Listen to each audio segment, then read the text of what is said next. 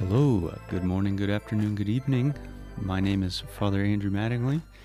I am a Catholic priest in Kansas City, Missouri, and this is a podcast where I post homilies and random other stuff that I might teach or speak about. Hope you find something useful and maybe even inspiring. God bless you.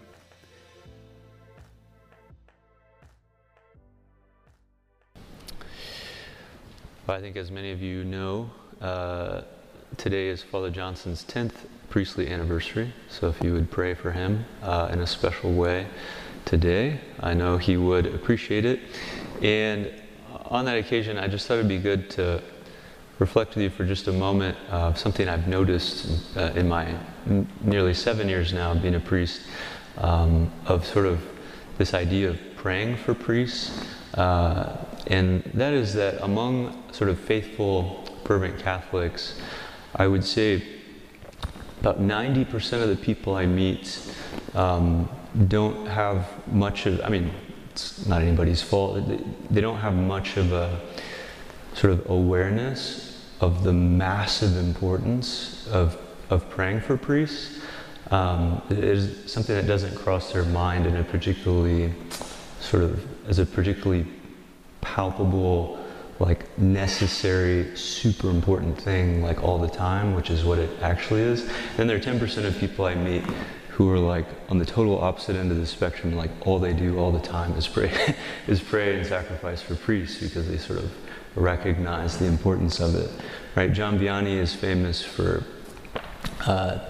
saying quite often, he said, a priest, if he goes to heaven, he brings at least 1,000 souls with him. If he goes to hell, he also brings 1,000 souls with him. So and oftentimes you could make the argument that it's tens of thousands.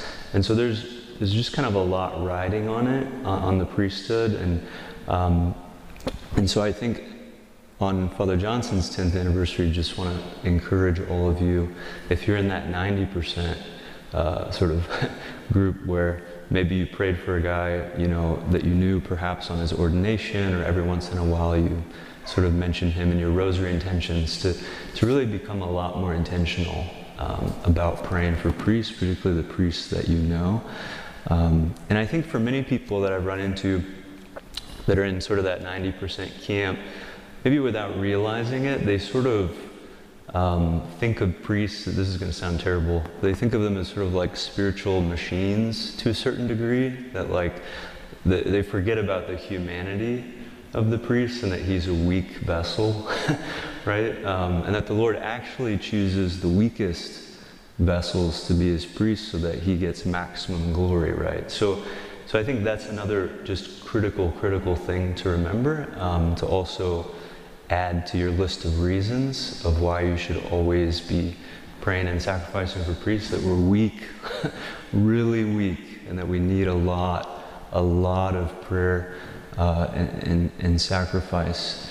And so I just want to really stress the importance of that. And this happens a lot too, I would mention, with marriages. Like, again, among sort of faithful, fervent Catholics, a lot of people will really pray for somebody like ahead of their, during their engagement period and on their wedding day, and they'll just sort of like forget about it, like they'll just sort of begin their married life and they'll say, oh, like those two people are faithful, so they'll be fine, right? They'll be fine, And I think that's how a lot of people approach it. Very few people, I think, play the long game when it comes to intercessory prayer.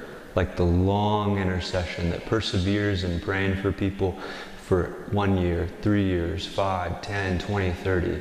Right? That's what we need.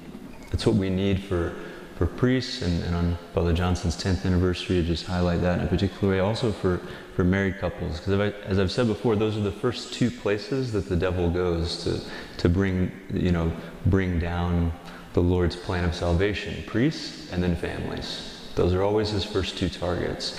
And so just really want to stress that today, and ask you to maybe even take 5 or 10 minutes and to pause and think, okay, how can I be more intentional with praying and sacrificing for the priests that I know, and also particularly for the families I know?